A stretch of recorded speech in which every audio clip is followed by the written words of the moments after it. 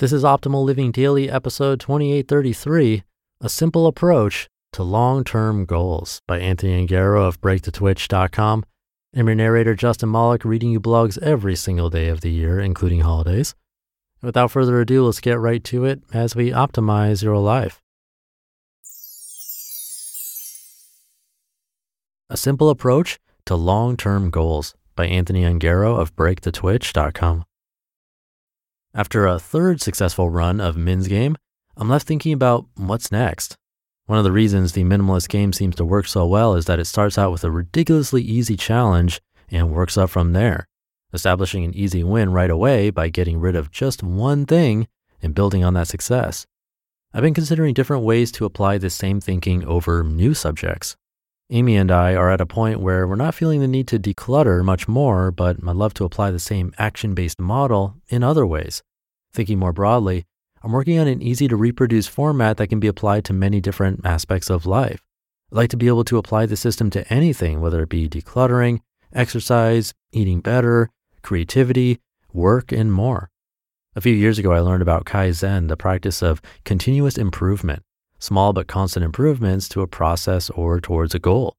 Applying this idea, I was discussing daily push-ups with a friend when this idea came up: one push-up every single day. That's it, a single push-up. Every day for a full week, do one push-up per day. On day 8, you've been doing one push-up per day for 7 days straight. What do you think your odds of being able to do 2 push-ups are? I'd say pretty darn good. Starting in week 2, do 2 push-ups per day. In week 3, you've been doing 2 per day for the last week, so of course you'll be able to do 3 in a row. This kind of slow, methodical build may seem counterintuitive, but I've realized that this is actually the best way to do just about anything. Can you do 52 push-ups in a row right now? If not, I bet you could had you started this program 1 year ago. It may feel like getting down on the floor to do 1 push-up is ridiculous, but that's why it's so important to start this way. If you wanted to build a habit of doing daily push-ups and start off by doing as many as you can possibly do, you're going to be too sore to do them the next day. This kills the habit before it starts. Min's Game slowly builds up the habit and confidence of decision-making, deciding over and over which things to let go of.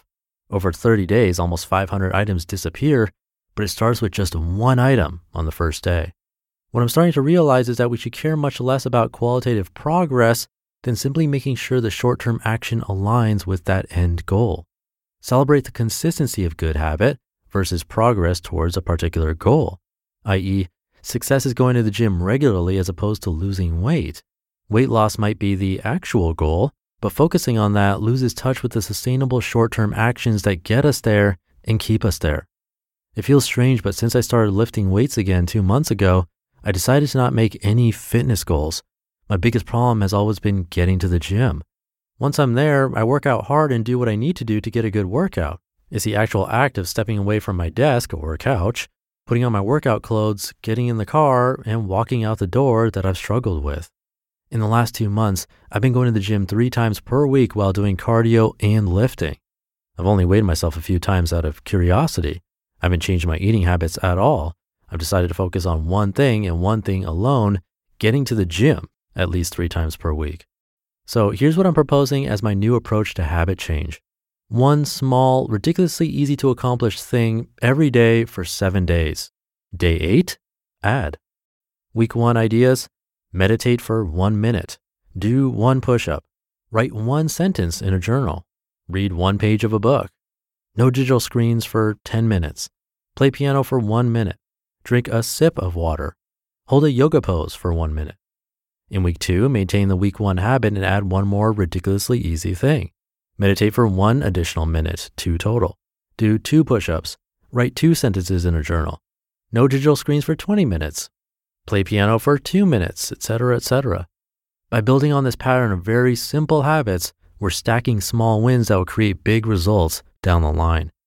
Continue into week 3, 4, 5, 6 to 52, and you'll have completely changed your habits and life for the better.